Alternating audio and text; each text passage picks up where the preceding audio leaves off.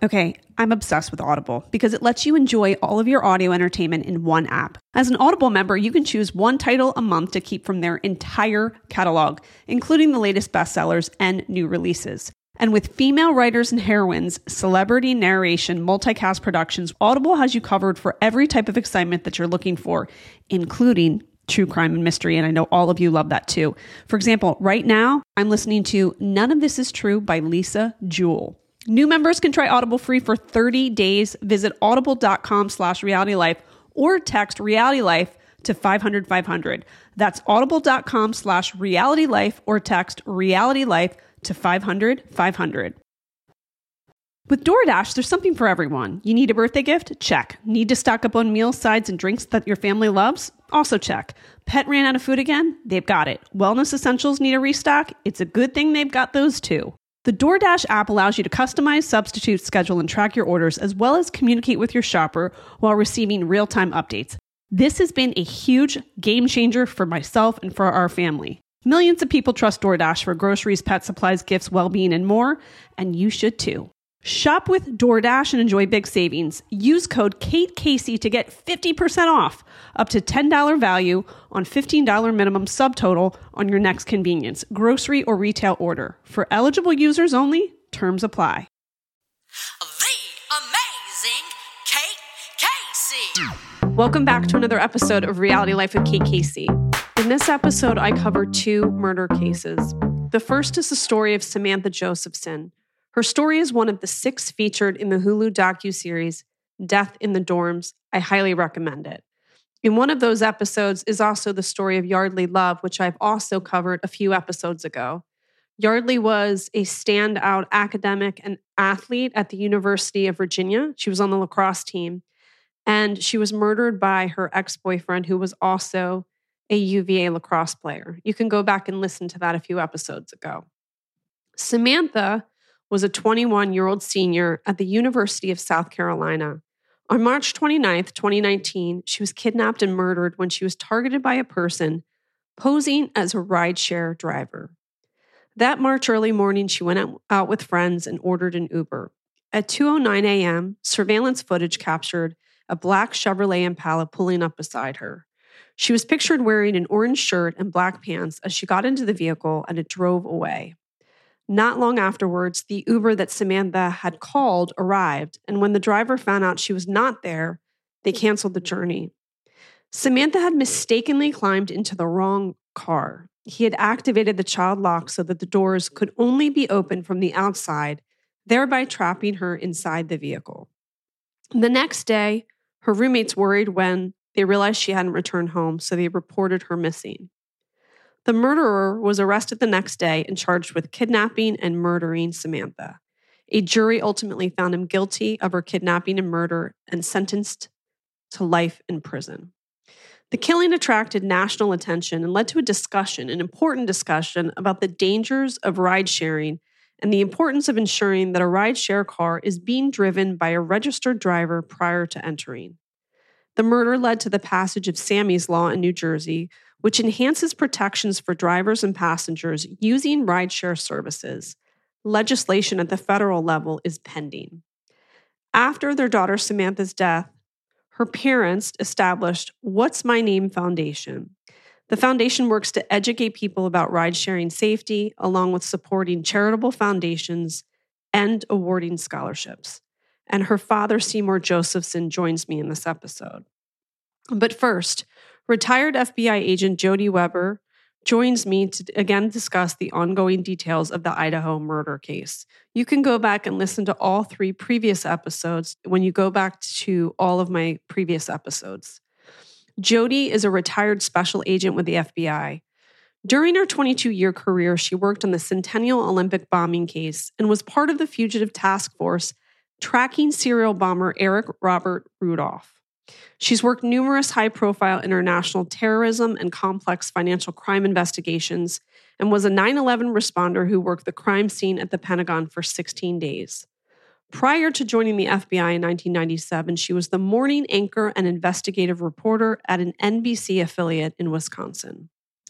If you're unfamiliar with the Idaho case, on November 13th of 2022, Ethan Chapin, Madison Mogan, Zana Kernodle, and Kaylee Gonzalez, 4 students at the University of Idaho were found dead at a home near the campus in Moscow, Idaho. The killings occurred on a typical Saturday night after 2 of the victims had been at a bar together and 2 others had been at a party. Authorities went weeks without identifying a suspect, pleading with the public for tips and videos that could help them piece together what had led to this crime. On November 30th of 2022, the police arrested Brian Koberger, a 28-year-old criminology student at Washington State University, and charged him with the murder. So here is my interview with JODI WEBER and Seymour Josephson. Welcome back. Thanks, Kate. So I wanted to talk a little bit more about the Idaho case. Every day there seems to be more information that comes out, either leaks that we find in news reports, but also in all of these Facebook groups that I know that you and I are in. There's more information that comes up, and there are a couple things I wanted to talk to you about. The first are the tool markings. What can we learn from the autopsy? That's a very good question. One of the things that has come up is, was the knife that was used a K-bar knife, just because there was a K-bar sheath found at the crime scene? And you and I discussed last week, well, just because it was a K-bar knife sheath doesn't mean it was necessarily a K-bar knife in that sheath that was utilized to commit these homicides.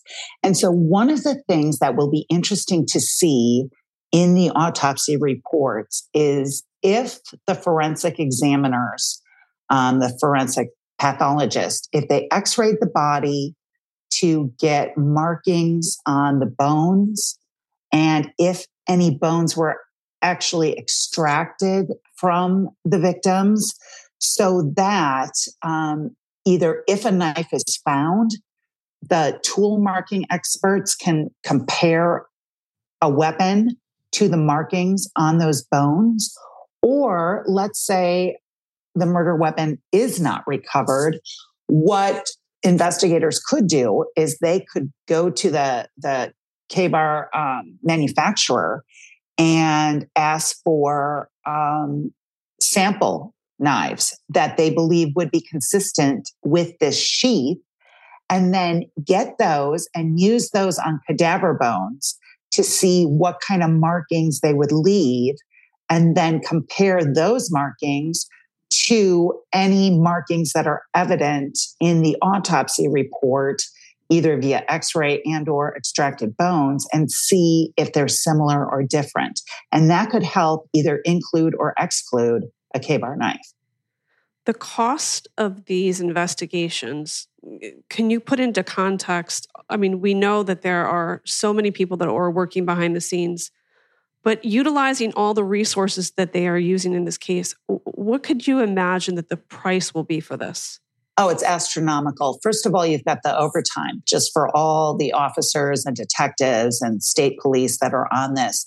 FBI agents, we kind of have a built-in overtime system built into our salary scale. So it's not like we work around the clock 24/7 anyways. You're never really off call when you're an FBI agent. But just the salary alone and the overtime, then you've got all the costs associated with DNA processing. You've got all the expenses that are incurred with, subpoenaing records, sending out subpoenas. A lot of companies charge for that if they produce records for you, especially the banks, which is kind of frustrating because law enforcement does a lot to fight crime at banks, fraud against banks, but we get charged for that. Certainly, there's a lot of resources that are needed, equipment that's needed in order to all the forensic processing, all the chemicals that were needed to process that scene, everything that needs to be transported from one place to another. And certainly if the trial gets moved, if there's a change of venue, you've got to move your case all the way down to, let's say it gets moved to Boise, you've got to move your case. So there are quite a bit of expenses that are incurred with an investigation this size. What do you think will happen for his defense team? How many people do you think will be part of his team, and what kind of resources will be made available to them? Well, we already know that Ann Taylor has had in a crime scene reconstructionist come into the crime scene. And so she's utilizing that state government money that is set aside for public defenders. And I mean, she's going to put on a defense. I don't think anyone should underestimate her. It's possible because of the voluminous amount of discovery that will be turned over to the defense. All the DNA, all the forensics, all the digital forensics, all the cell phone records and triangulations, all the GPS data from either the car or the cell phones. All of that, she's only one person and there's only 24 hours in a day. She's going to need some additional public defenders to help her. So that will be additional state expenses towards his defense. Can he utilize a rural cabin and utilize police cam videos available to PhD students to do a stalking? So, okay, your first part of your question about remote cabins. And I'm going to say that is a possibility that law enforcement should look into. I know in my experience, when I was on the Southeast Bomb Task Force and Eric Robert Rudolph was our bomber in connection with the Centennial Olympic Park bombing and 3 subsequent bombings, he became a fugitive and took off in North Carolina in the Nantahala Forest and the mountains there. And one of the things that we found working that case and trying to track him is we would have these cabin break-ins. And, there's a lot of people who have cabins as second homes. They're not there all year round. And so there are months at a time where cabins can be unoccupied. People go south. People live in a suburban town like Boise. They don't come north. Except for, during the summer months when you can be outside, the weather's warm. And so what I found on the Eric Robert Rudolph case is that he was breaking into cabins and we would find that the cabinets would be ransacked so that, cans of soup were missing, spices were missing, ace bandages was missing, hydrogen peroxide, things a fugitive would need. If it was a regular burglar, you would anticipate television sets would have been taken or stereo equipment, electronics, things of higher value, perhaps weapons. You don't steal the cinnamon and the salt and pepper. You know what I'm saying? Yeah. So he utilized cabins in that regard. And so I wonder if it's possible. I do think it's possible that is something that law enforcement should be aware of. That, hey, if they get any indication from any of these people who own cabins in that southern loop where the circuitous route went, where they say, hey, it appears somebody was in my cabin. I've got a broken window or a forced entry here. And I don't really see anything missing, except it looks like they used the bathroom, like they showered, or I've got footprints in here and it's a van shoe or anything like that. I do think that's something they should look at. Let's talk about Brian's personality. In social media posts from the last 10 years that I know that you've looked through as well, he describes an array of mental health challenges, including anxiety, depression, depersonalization, lack of emotion, and constant thought of suicide. What can we learn from these posts about his criminal mind? So when you look at the chats and the posts that he did on this Tappa Talk forum. And this would have been when he's approximately 16, 17 years old. So he's a teenager. It appears to me he was in a very, very dark place during that time. He mentions quite a bit about being depressed, having anxiety. He mentions that he feels blank, that he could do whatever I want and have no remorse or little remorse for it. He says he's terrible to his father, the way he treats his father. And what's interesting is that on this forum, I mean, there's just dozens and dozens and dozens of pages of this chat. So he does communicate and feel comfortable communicating on a website, much more so than has been described of him in person. So it appears he can at least engage when he's on one of these chat room forums. But one of the things that's interesting is that he talks about having this visual snow syndrome, the vision where it becomes snowy and hazy and cloudy, and it's just really upsetting his life. And he blames it on this forum. In some of his commentary, he blames it on toxins, and that all these toxins are causing this visual snow. And I take all these tests and they can't find anything wrong with me, but it's got to be toxins causing this. And so because I have this visual snow syndrome, as a result, I have depression, I have anxiety, I have no empathy, I have no remorse about anything.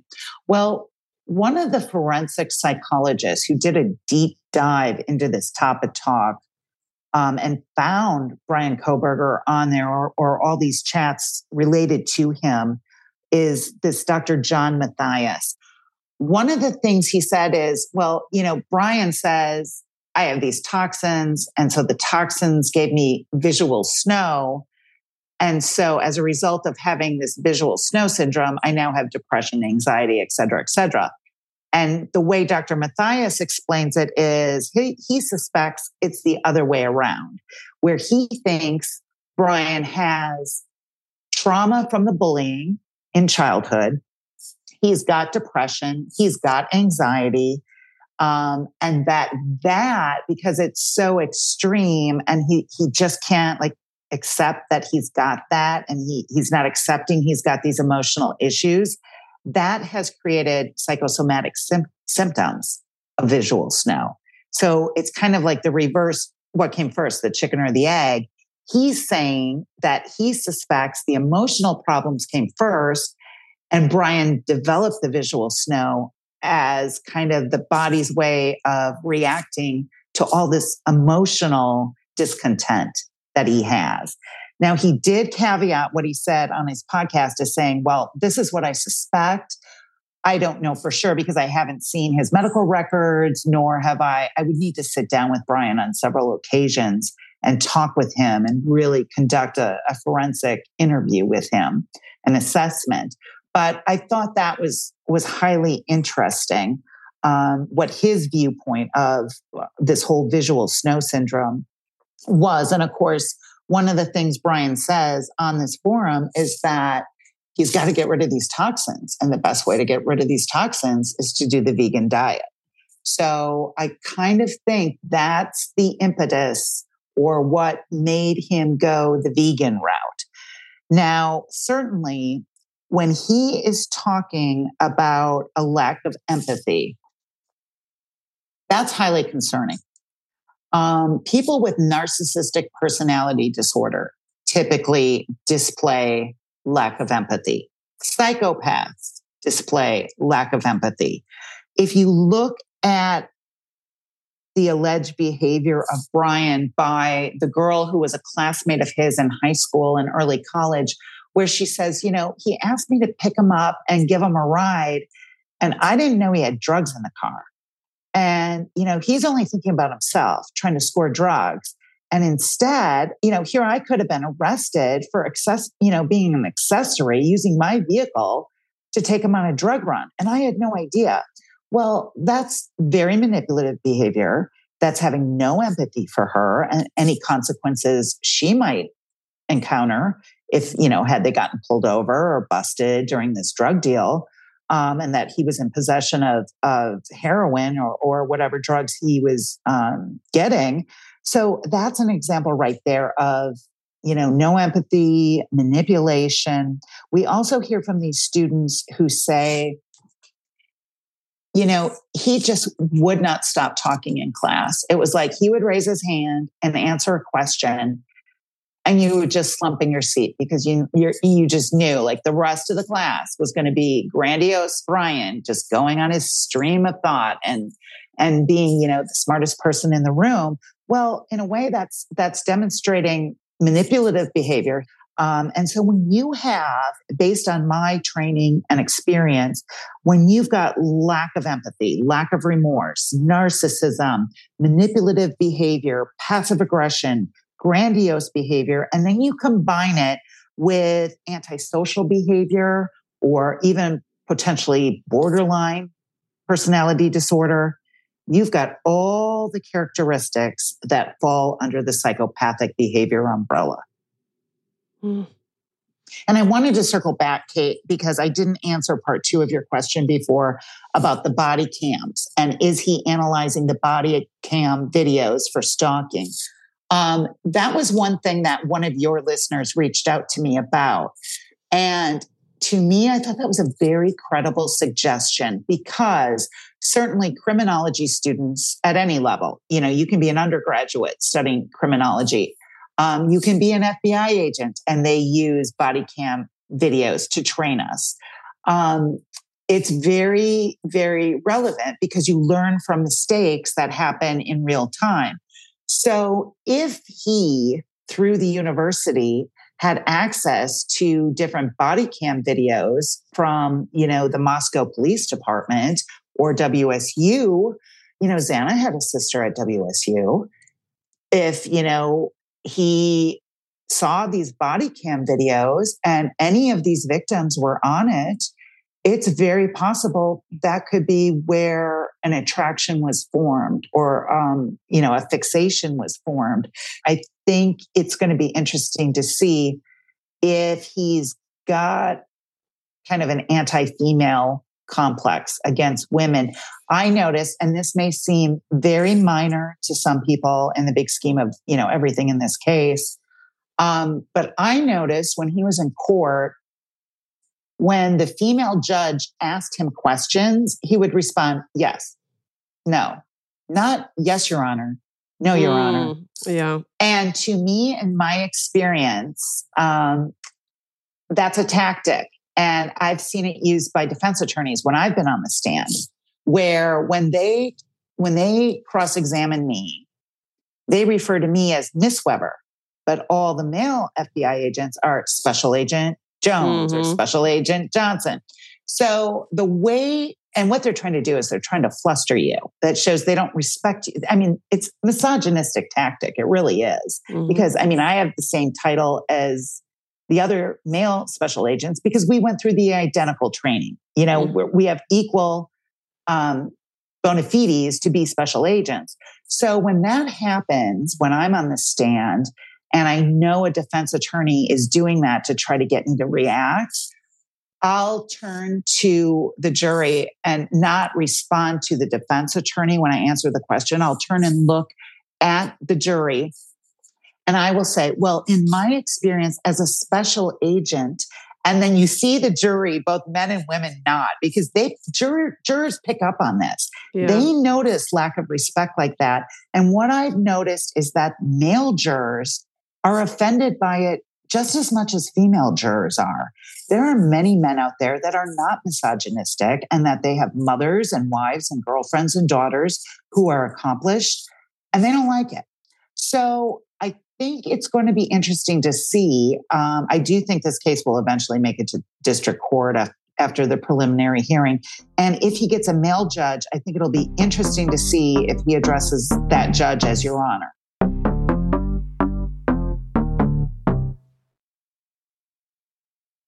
I know everybody right now is on a health kick, and that's why I want to tell you about Row Body Program. Row provides access to the most popular weight loss shots on the market. The Row Body Program pairs a weekly shot with healthy lifestyle changes so you can lose 15 to 20% of your weight in a year on average and actually keep it off. Over 200,000 people have already chosen Row to help them lose weight. It could be you too. Row Body Program members have support throughout the process. Row's partner handles all of the insurance paperwork to help get medication covered. If eligible for medication, patients have access to their provider on demand for any questions. And you can sign up online from the comfort of your own home. And this means no scheduling a doctor's appointment, no commute to the doctor's office, and no waiting rooms. Average weight loss is 15 to 20% in 1 year with healthy lifestyle changes. BMI and other eligibility criteria apply. Go to ro.com/KKC. Sign up today and you're going to pay just $99 for your first month and $145 a month after that. Medication costs are separate. That's ro.co/KKC. If debit is your go-to card, Discover thinks it's time for you to get rewarded too. So check out Discover Cashback Debit, a game-changing checking account with cashback on everyday debit card purchases. That's right, cashback isn't just for credit cards anymore. Whether it's gas, groceries, or dinner with friends, you can start earning cash back. And did I mention there are no fees, period? Check out transaction eligibility and terms at discover.com/cashbackdebit. Discover Bank, member FDIC. Okay, you and I both noticed that there were posts in online forums that seemed to be from possibly a sibling, identifying, or not specifically identifying, but alluding to someone else being involved. What can you tell us about that? So there is one that is making the rounds that allegedly is from his sister, one of his sisters. Not sure which one. It could be a troll, but it's really generating a lot of buzz. And so what I thought is, let's just break it down, what is said in this posting. And I can tell you all the problems I see in it because I see quite a few. Okay. So the posting begins, it says, I'm posting anonymously because Brian is my family. Well, right there, you're admitting a bias right there. I'm posting anonymously, but you're really not anonymous because his family is only so many people. And then later in the post, she mentions my dad. Well, he's got two sisters. So that narrows it down to two people. It says, you people in this group act like vultures and rabid raccoons. Well, now that is somewhat true. That there are conversations on these chat rooms where, they have falsely accused Jack DeCour. They've falsely accused the hoodie guy at the food truck.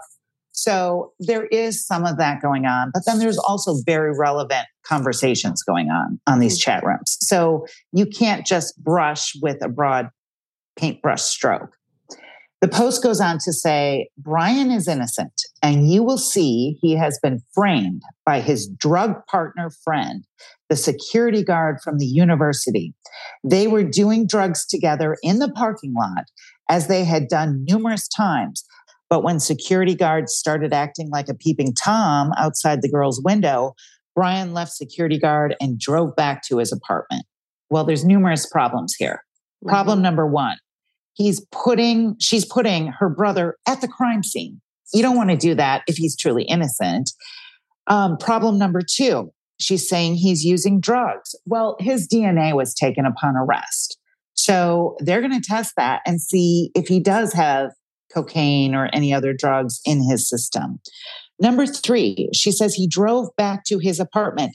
No, he didn't drive back to his apartment. We know he didn't drive back to his apartment. He drove for an hour and 10 minutes on that circuitous route. We've got the vehicle tracked and we've got his cell phone tracked. So he didn't just go back to his apartment. She then says, the reason the phone was off is because the battery was flat and security guard was using the car charger. Brian put his phone on charge when he left the parking lot, and he switched it back on when he was near his apartment because that's how long it took to get a charge going. Well, we know that's false because that phone pinged towers near Blaine and Genesee and Uniontown during that circuitous route. And then she says Brian's knife was in the car. Well, that's not smart. She's admitting Brian has a knife.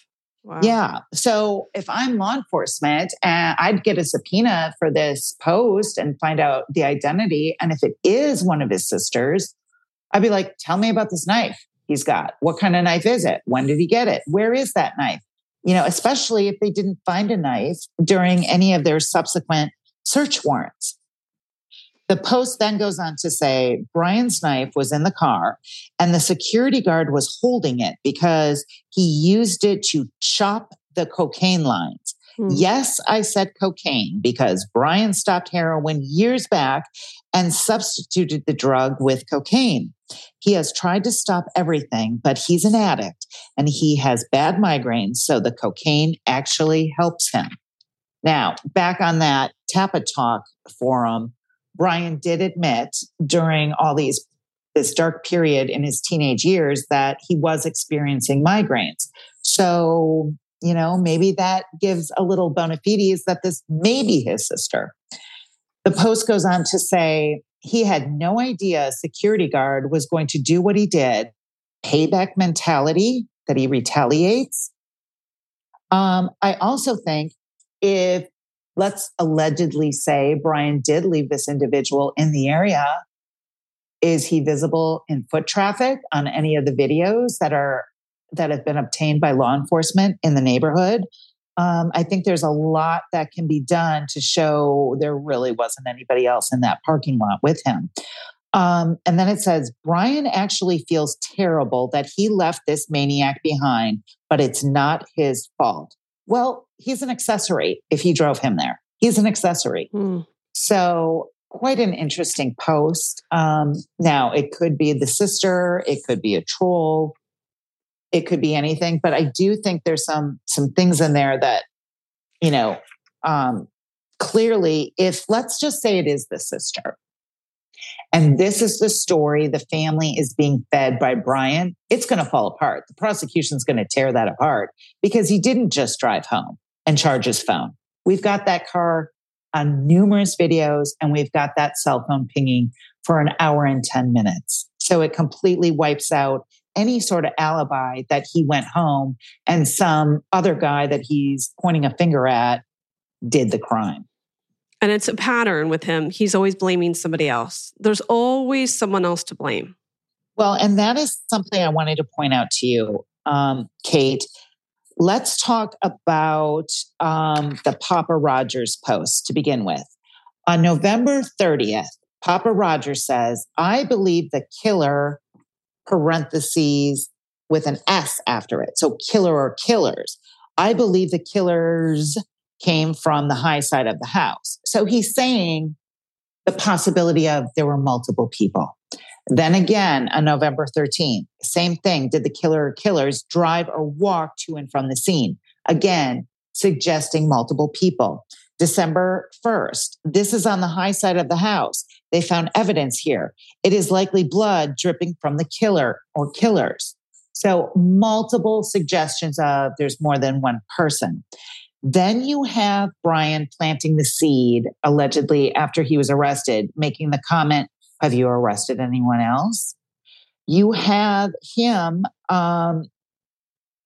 what you have is a call into a podcast, the Allegedly with T-Rev podcast, where a caller calls in and he says, all these Sigma Chi guys, all these fraternity guys, like they keep asking me, like, how would you kill someone? How would you do it?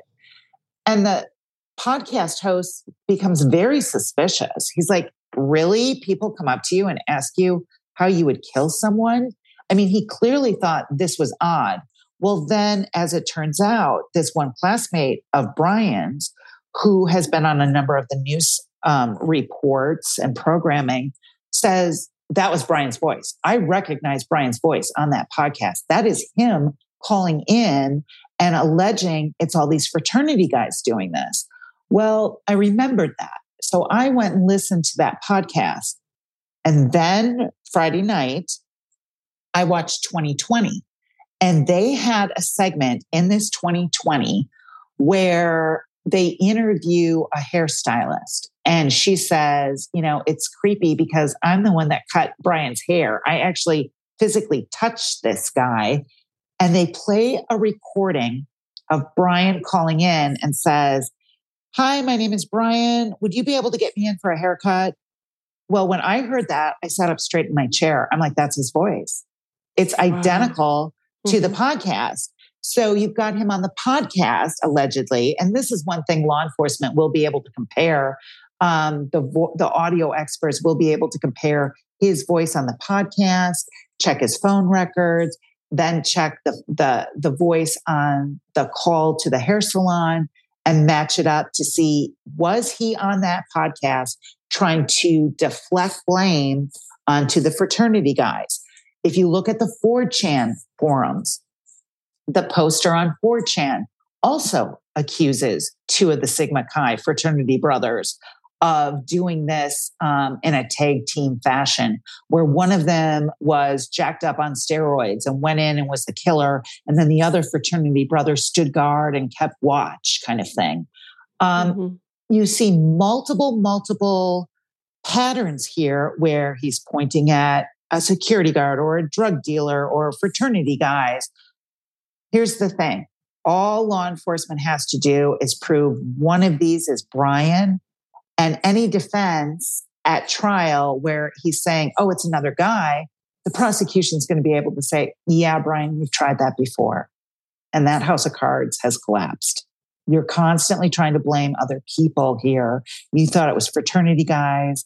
Now you're claiming, well, there was, I can envision the defense being, well, these victims had drugs in their system. So it has to be a drug dealer. It's always going to be somebody else, not Brian. That's going to be their strategy.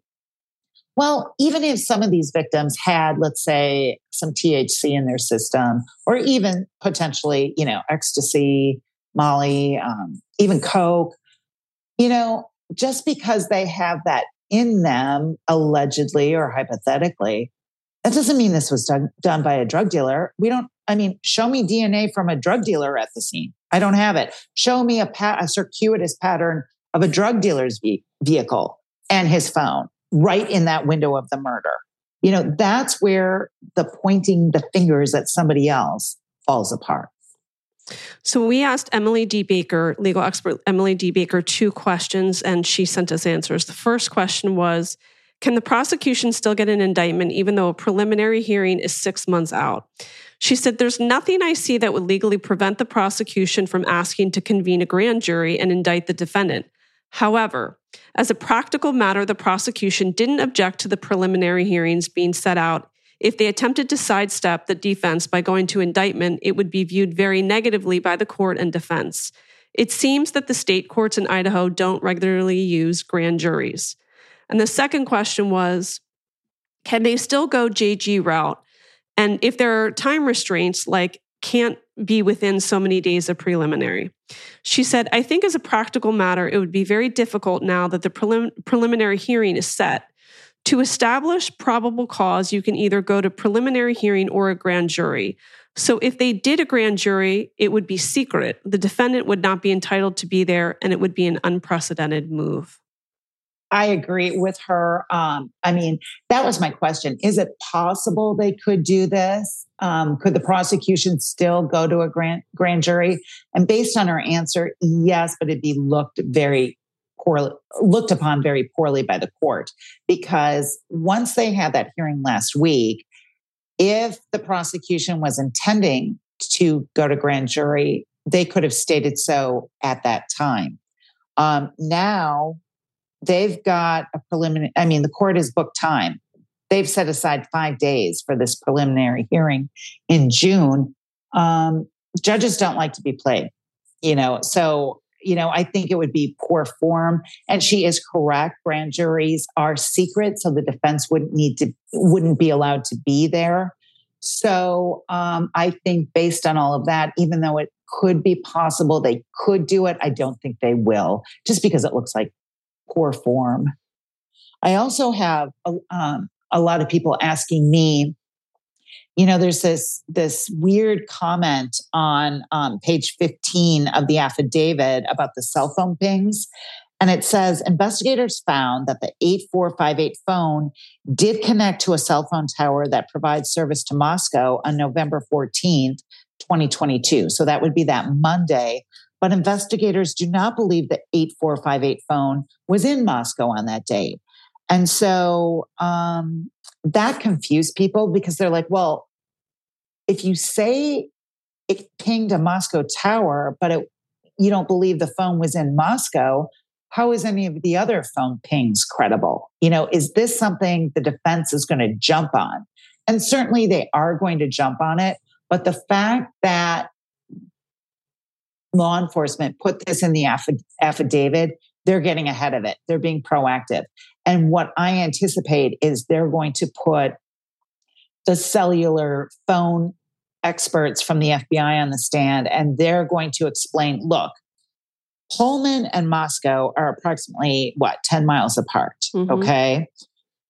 You take the westernmost tower in Moscow, closest to the Idaho-Washington line, and then you take the easternmost tower in Pullman, Washington, and halfway between the Pullman tower and that westernmost Moscow tower, halfway between, if you are directly halfway between, you may ping Pullman or you may ping Moscow.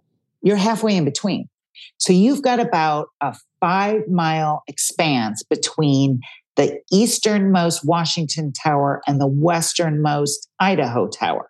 So if he is in the middle there, like right along the state line, so kind of right in between, his cell phone could technically ping Moscow, but he's still right on the line. He's not actually in Moscow yet. He's still in Washington. So I think what they're doing is being proactive by putting that in the affidavit and then being able to track him through GPS data. I also think, Kate, that one of the things that people are asking about too is more on that footprint, because apparently there was a large party at the house either a night or two before the murders that had allegedly 150 people in the house. So, one of the things the defense might jump on is, well, how many college kids wear Vans shoes? Half of them probably. Tons of kids wear Vans shoes. You have all these people in the house. Well, I think it's important to point out that in the affidavit, this isn't just a regular footprint that you see on the floor. It's latent, meaning you can't see it with your eye.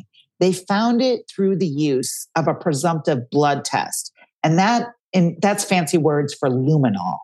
Right. That's that chemical that lights up blood, okay? And it turns it like a fluorescent blue kind of color. So they know it's a bloody footprint. So number one, they can ask these kids who were at the party, anybody bleeding in mass that could have left a bloody footprint? And of course, these kids are all going to say, no, nobody was bleeding at this party. This obviously occurred on the night of the murders. So they've got the bloody footprint that they found through the luminol. Then they add amido black, okay, which is a chemical, and it reacts with the proteins in the blood. And what that does is color it, and that it makes it black so that they can see the shoe tread of that shoe. So that's how they're going to get around this whole party held at the house a night or two before and keep the footprint as valuable evidence.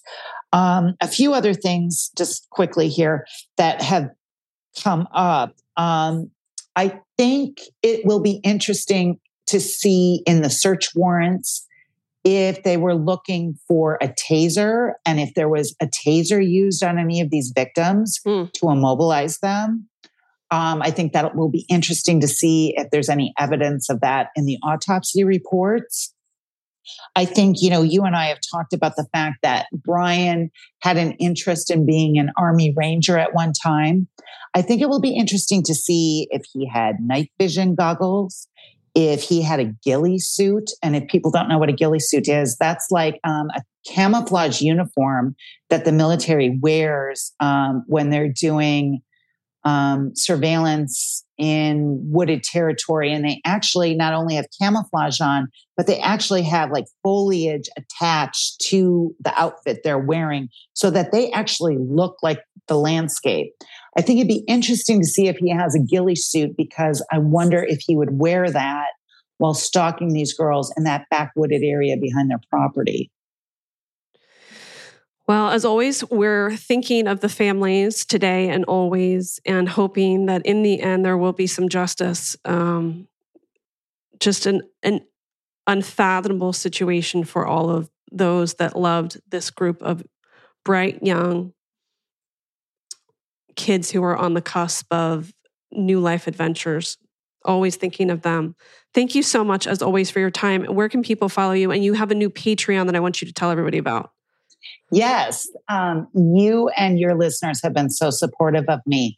So several people have suggested or asked me, hey, can you do a podcast covering some of these big cases? Not just Idaho, but other big true crime cases. So I have started on patreon.com a podcast. It's called Caught in My Web: Murders, Mysteries, and Cases Capturing My Attention. And my first episode is up. It's a deep dive on the Alex Murdaugh case. Alex Murdaugh is a former attorney who was accused in South Carolina of killing his wife and son, and he's due to go on trial here on January 23rd. So I thought it was a timely episode I could put up.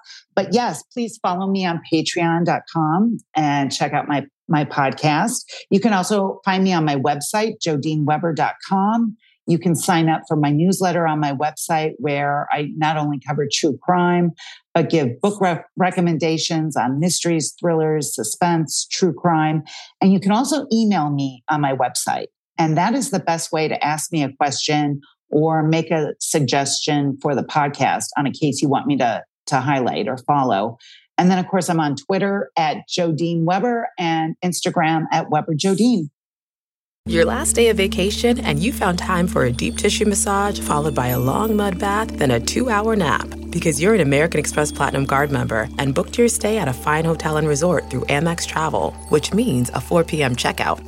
And those relaxing vacation vibes can keep going at the airport in the Centurion Lounge. Just a splash. Before you board the plane, back to reality. That's the powerful backing of American Express. See how to elevate your travel experiences at americanexpress.com/withAmex. Terms apply. Angie has made it easier than ever to connect with skilled professionals to get all your home projects done well. Just bring them your project online or with the Angie app and answer a few questions. With Angie, you can book instantly at an upfront price or request and compare quotes from multiple pros so you can find the best price for your project. So the next time you have a home project, just Angie that and start getting the most out of your home. Download the free Angie mobile app today or visit Angie.com. That's ANGI.com. Welcome. I was so struck by Samantha's story and moved by the way your family has honored her by creating a foundation in her honor. So many people that are listening have kids. So many have nieces and nephews like I do who are in college or about to go to college. And I just thought the way that your family has really shifted the way people think about ride sharing is so moving. So first, I want to honor you and your family and to say this is an extraordinary story and so important for everyone to hear. Samantha was a political science student from New Jersey, the great state of New Jersey, studied in Barcelona, a fantastic student, countless friends, member of the Alpha Gamma Delta sorority, won a full scholarship to Drexel University, had hoped and dreamed to work in international law, a girl after my own heart. Weeks away from graduation, and on March 29th, she went out with friends and ordered an Uber. Would you like to share what happened? Samantha was home the weekend before at Student Acceptance Day for Drexel. She was actually scheduled to come back that weekend, the following weekend, that weekend everything happened, to come home to go to Student Acceptance Day to Rutgers University because she actually had a scholarship for both and she was debating upon which one to go to. It just so happened Drexel was the Klein School offered her full. Rutgers offered her about 60-70%. So when she went back that Monday and that Thursday night, she went out to with a bunch of friends. They were all celebrating about moving on. They haven't been together in a while, her roommates and her friends, because of Samantha coming up, different things that were going on with everyone.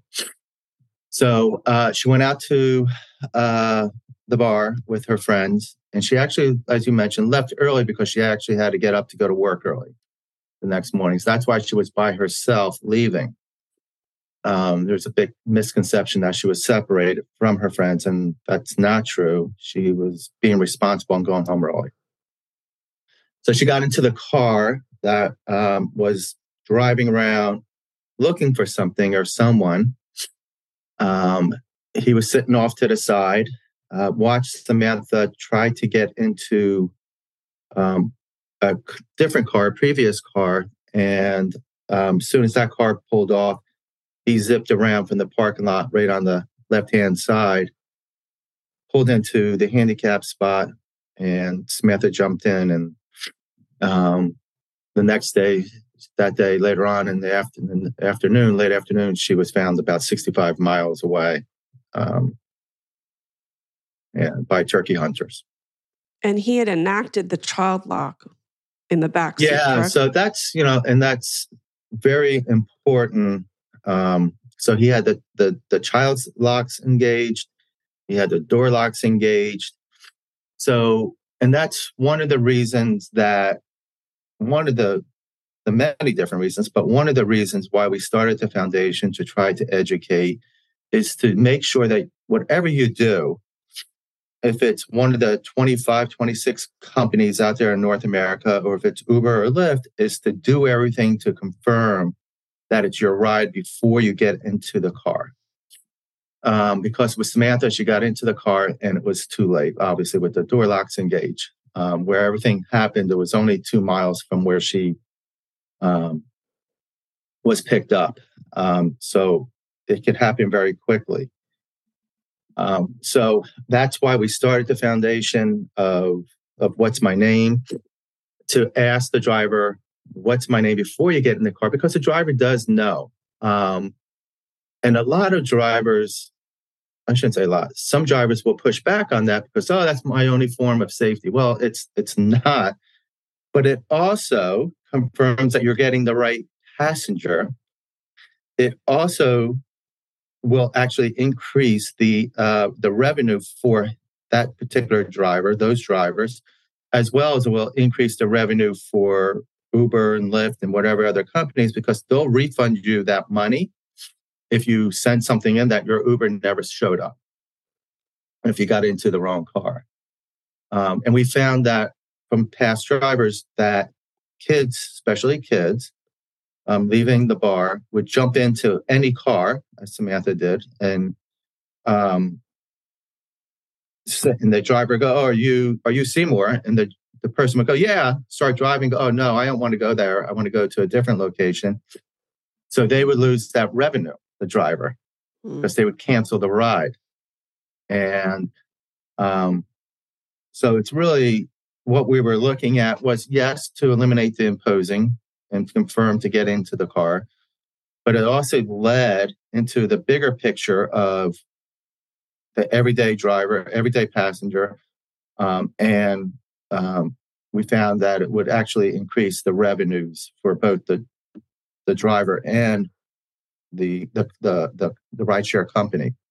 But it would also keep much more the passengers in a safer place. And if you look at the numbers that both Uber and Lyft have put out, Uber did the 4-year period, Lyft did the 3-year period. But when you combine them, the amount of sexual assaults were 13,963 and 49 deaths. Wow. So what we were trying to do is, and that does not count imposing, because neither Lyft or Uber would ever take responsibility for, like, my daughter. So how many more sexual assaults, how many more rapes are occurring over year because of that? That's not even counted and reported. And then you've created Sammy's Law. Tell me about Sammy's Law.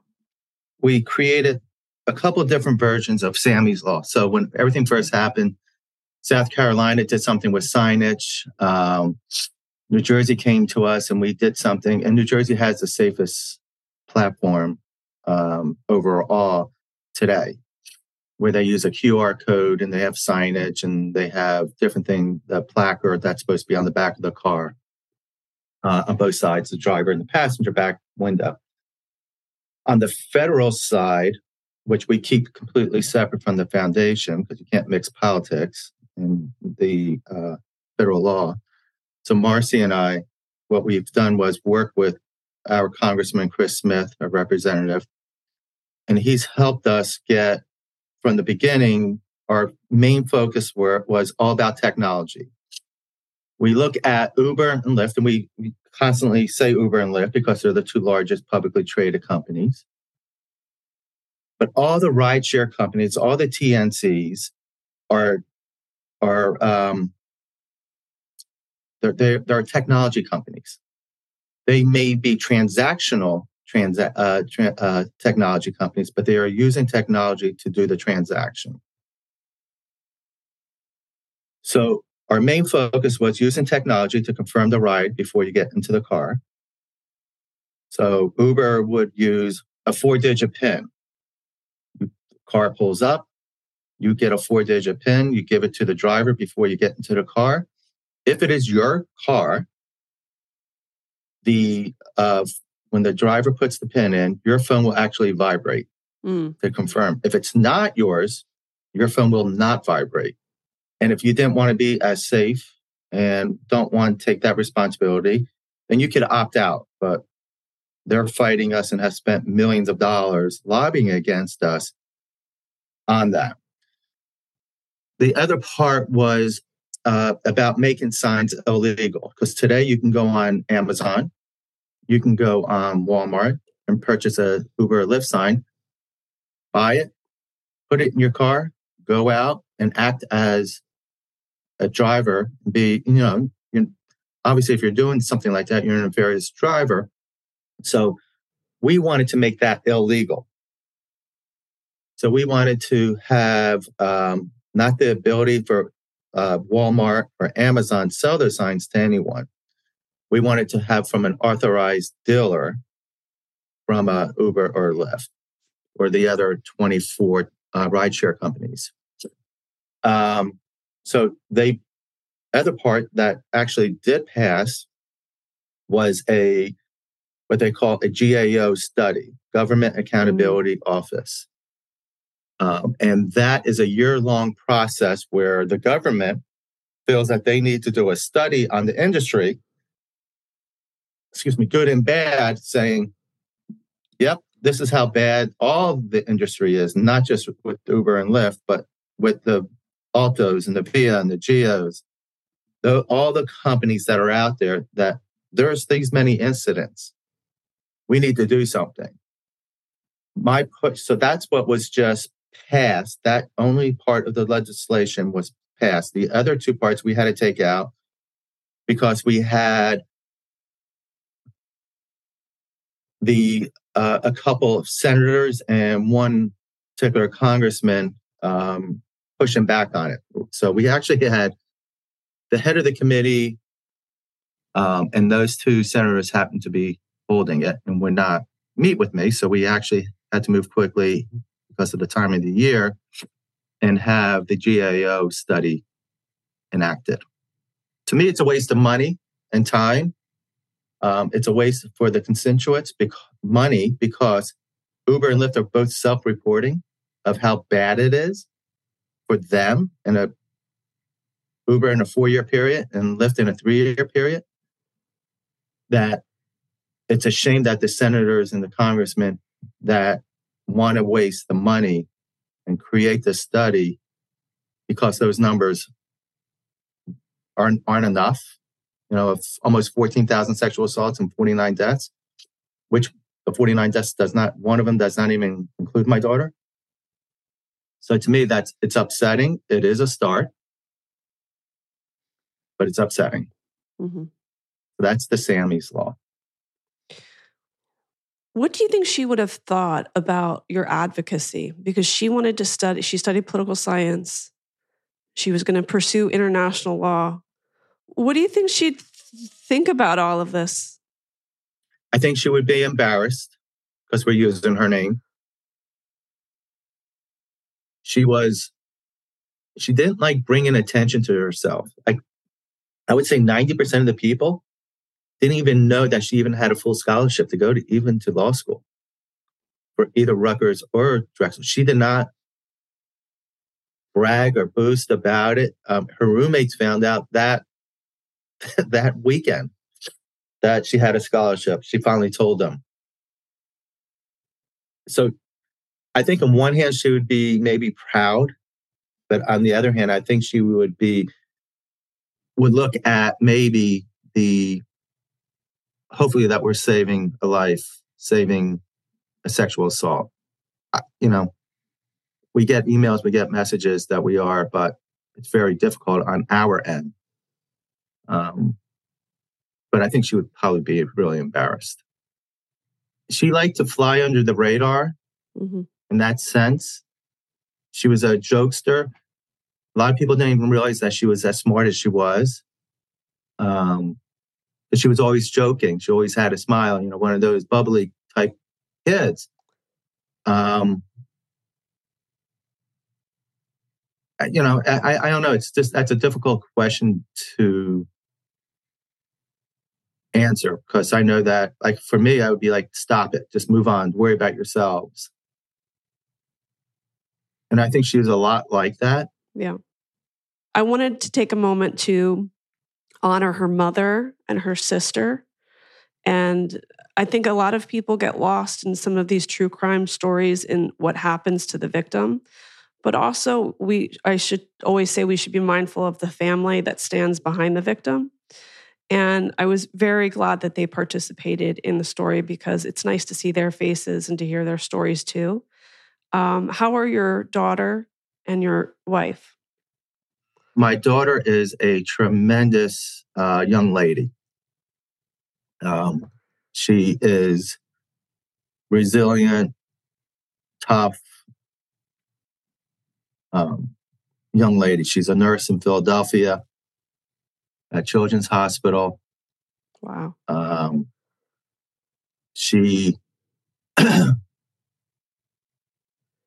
okay. Doing these documentaries that we did on Hulu. And, Hulu is actually the last one that we did, and we will be doing. I've been asked on Lifetime. Been asked on just last week about a Canadian company to be put out there. Stations. It's very tough doing documentaries, and it's very tough on them to do the documentaries. It takes probably a week to 2 weeks just to decompress, as well as it does for me. I'm just a little bit different now. Well, you're ferocious. You're a warrior for your daughter. So it makes sense. Tell us where we can find more information on the foundation.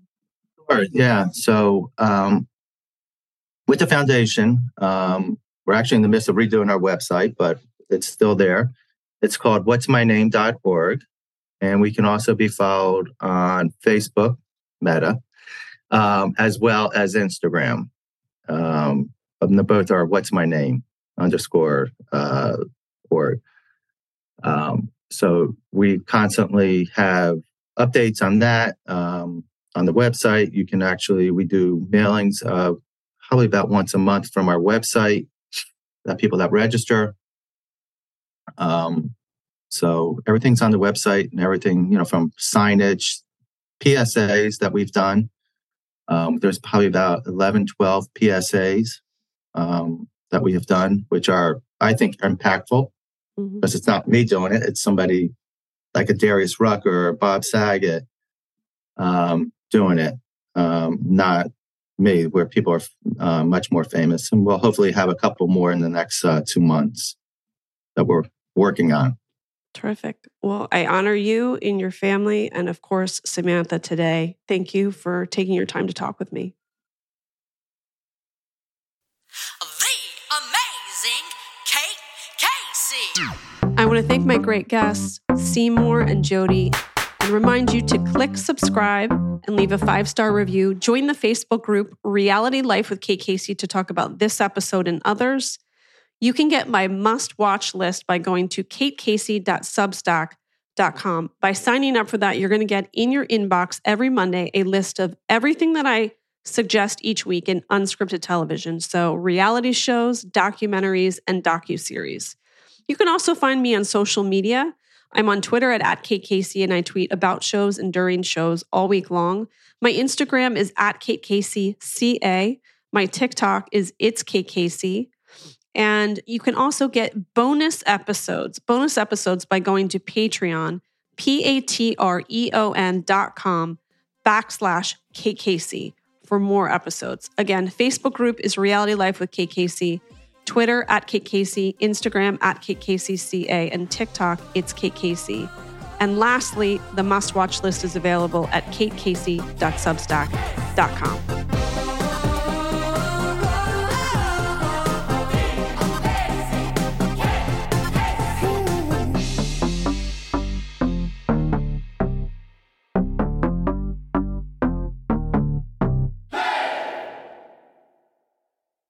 Look around. You can find cars like these on AutoTrader, like that car riding your tail. Or if you're tailgating right now, all those cars doubling as kitchens and living rooms are on AutoTrader too. Are you working out and listening to this ad at the same time? Well, multitasking pro, cars like the ones in the gym parking lot are for sale on AutoTrader. New cars, used cars, electric cars, maybe even flying cars. Okay, no flying cars, but as soon as they get invented, they'll be on AutoTrader. Just you wait. AutoTrader.